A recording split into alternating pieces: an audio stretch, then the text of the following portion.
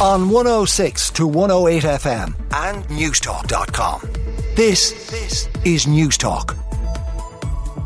And the photograph on the front of the Irish Examiner is of a plane evacuating Irish and European nationals from Sudan, landing in the neighbouring East African country of Djibouti. So we still have 100 Irish citizens and their families to get away from Sudan to evacuate them. 50 already have been evacuated, and the Examiner says that an Irish woman who had to beg a firing squad to spare her husband's life will be among those flown home from Sudan in the next few days. Bloody violence has erupted across Sudan in a battle between rival military factions. Over 430 are dead, of course, and mother of two, Kathy McAlgeed from County Mayo, screamed for mercy as her husband and two other men were lined up against a wall by a firing squad while fleeing fighting. It's just appalling. Now, there is a 3-day ceasefire which has come into effect. We shall see if that holds or for how long it holds. But that's the front of the Examiner. The front of the Irish Times says Gardaí are looking at new speed cameras which can detect if you're on your mobile phone or not wearing your seatbelt. I mean, these are incredible cameras if they can zoom in to that level to see if you've a seatbelt on or not. The technology will form part of a planned €100 million spend on new traffic monitoring systems, which will be installed, maintained and operated by a private company.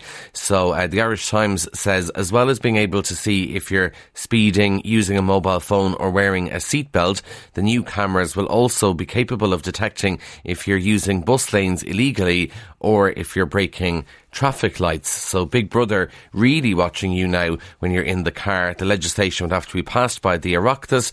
I don't know, will there be civil liberties concerns over this or what the story is?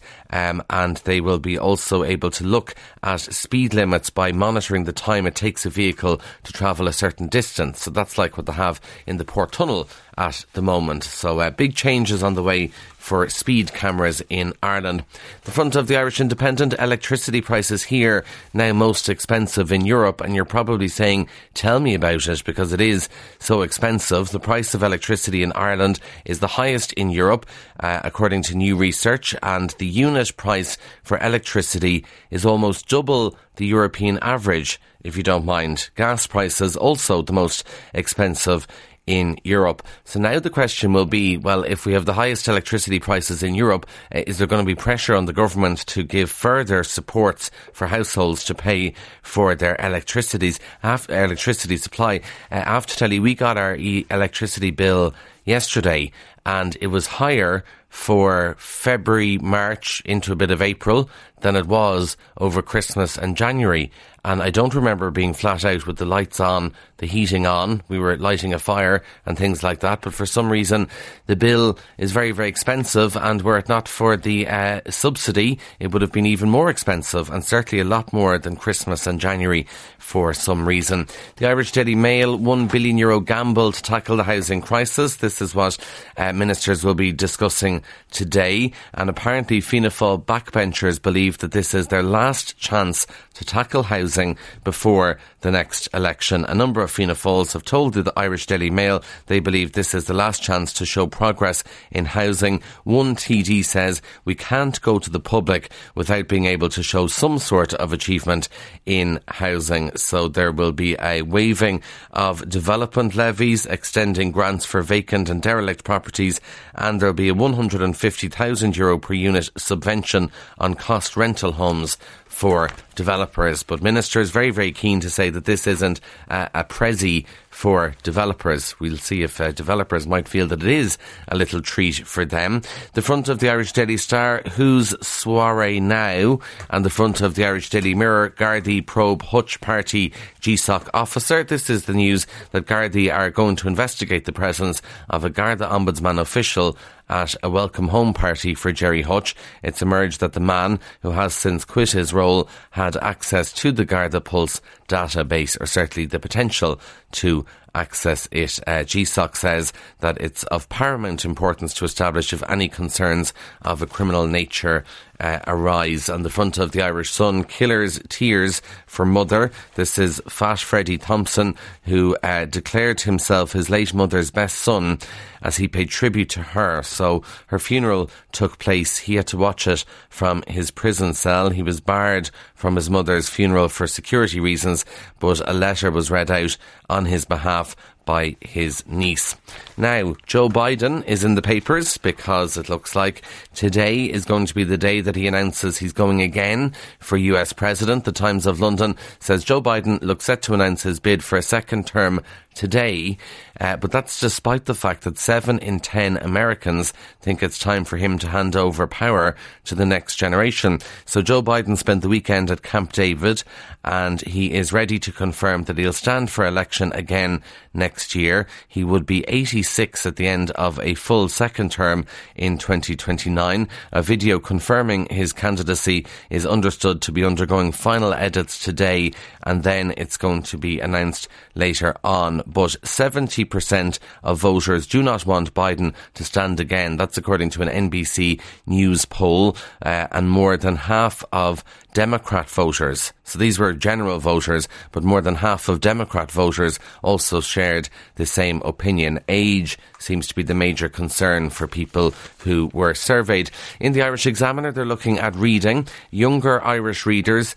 So it's kind of good and bad news here. So young children who read books, they're reading very, very difficult books, but they hit a slump when it comes to secondary school. So the latest What Kids Are Reading report on the reading behaviours of more than 1 million students found that younger Irish readers typically opt for books more than 2 years ahead of their age.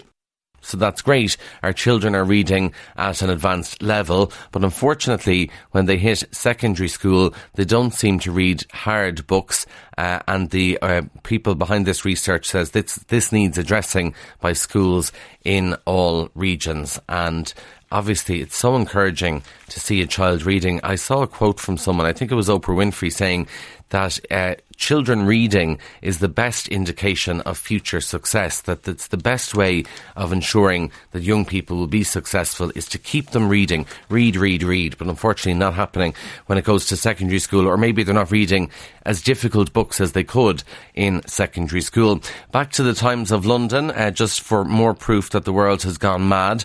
So there is new leg lengthening surgery and is becoming more popular in the US. Now, the surgery involves cutting your thigh bone in each leg and inserting rods, and it's becoming more popular according to NBC. One man in California spent more than $100,000 to gain 3 inches. He's now 5'10", and he says his goal was never to be tall. It was just to stop people commenting on his height.